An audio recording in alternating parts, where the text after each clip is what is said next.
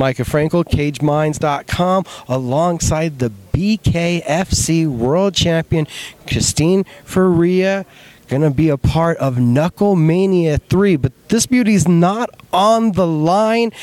We've been talking a lot about Diego versus Austin. You find yourself also in a massive cross-sport matchup. First off, how you doing, man? I'm good. I'm fighting. I'm in Albuquerque. I feel good. If I don't have a fight on the books, then I'm going crazy. Got to stay active. Got to have something to do. I need goal. I'm goal-oriented, for sure. Goal-oriented. So is it almost a disappointment that it's not a title fight, or does a boxing world champion from Thailand coming here to fight you make up for the lack of it not being a championship contest? A fight's a fight. If I need to defend my belt, I'm going to defend my belt. To me, I'm going in there, I'm defending my belt. You know what I mean? No matter what. Because if I get beat, then there's a blemish on my record. I did something wrong. I didn't train right. I didn't prepare right. I didn't adjust right. So for me, every fight is the same. I'm a world champion. She beats me. Technically, in her mind, she can say that she took my belt. You know, so I'm approaching this, and I approach everybody the same. She's a world champion. I'm super excited to be able to put down a world champion and have another notch on my belt. You know, in her, she's tough. She hits hard. She's tall. She's long. She's southpaw. You know, it's going to be a tough fight. I think it's going to be a super tough fight. She could take damage. You guys will see. She's a tough girl.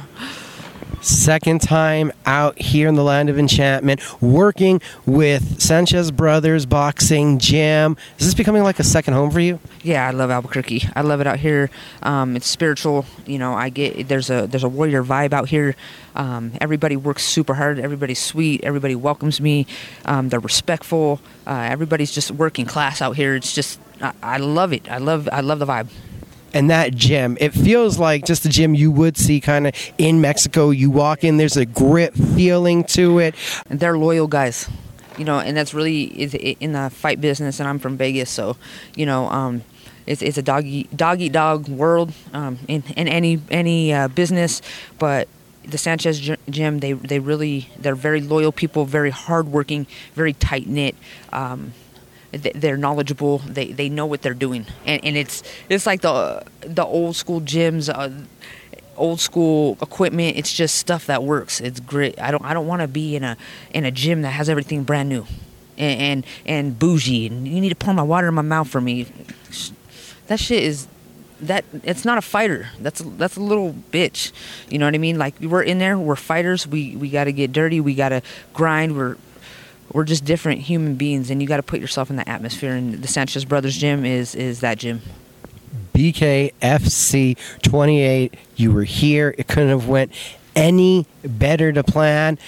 Did you feel like that was a good ending, finishing final chapter to the rivalry with Taylor Starling?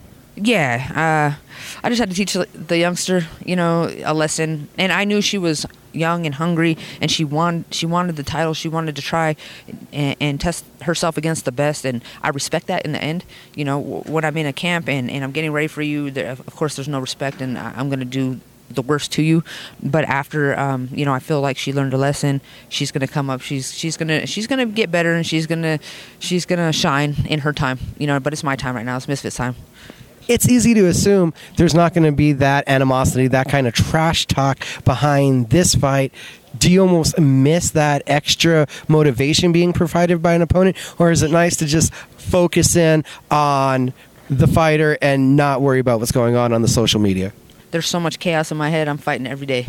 In my head, she's talking shit to me. She's trying to take what's mine. It's not calm in my brain. You know what I mean? You see that every time I get in the ring. That explosion, and that's my release. You know, I'm disciplined. I control myself. I'm respectful. I don't take anything to the streets, violence or anything like that. But there's chaos in my head that I get to let out inside the boxing gym and on fight night. She doesn't need to talk shit to me. Nobody needs to talk shit to me. Nobody needs to push me. None of that. It's already happening before I get there. We see the style, the chain, the glasses. Are you just getting more comfortable with showing more of your personality as we get further into this bare knuckle journey? Yeah, I'm myself. You know, when I first started, it's hard to get behind a camera and talk, be on the spot, people talking to me and wanting pictures and all that stuff. But I've been doing this for about 13, 15 years, so I'm getting pretty comfortable, just being myself and letting the world accept me and not, being LGBTQ, whatever you want to call it, the alphabet people, whatever, it doesn't matter. I'm an athlete, I'm a champion, and I'm here to shine and show hard work and dedication no matter what discrimination or what people don't like it. So I am getting more comfortable in my skin and realizing that it doesn't matter what other people think, and as long as you're doing the right thing as much as you can and you have good intentions, you should be comfortable with yourself.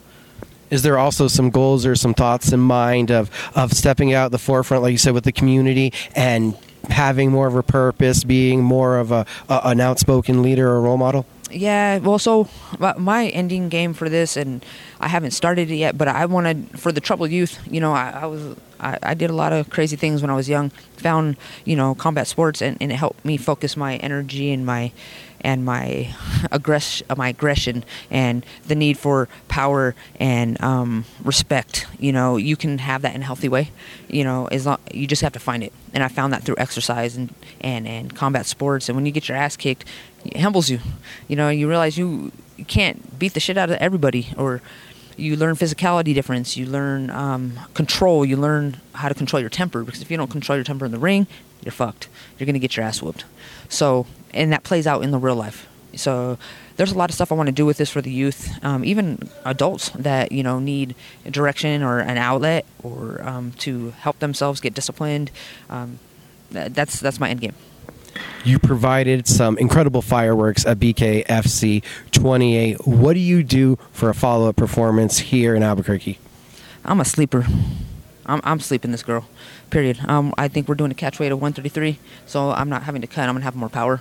I've been wanting this sleeper for a long time. I've been wanting to sleep somebody. I TKO people. I drop them. I'll drop people, but I want to sleep my opponent, and I think she's the lucky one. I'm working hard on it. Christine Ferea, thank you for the time, ma'am.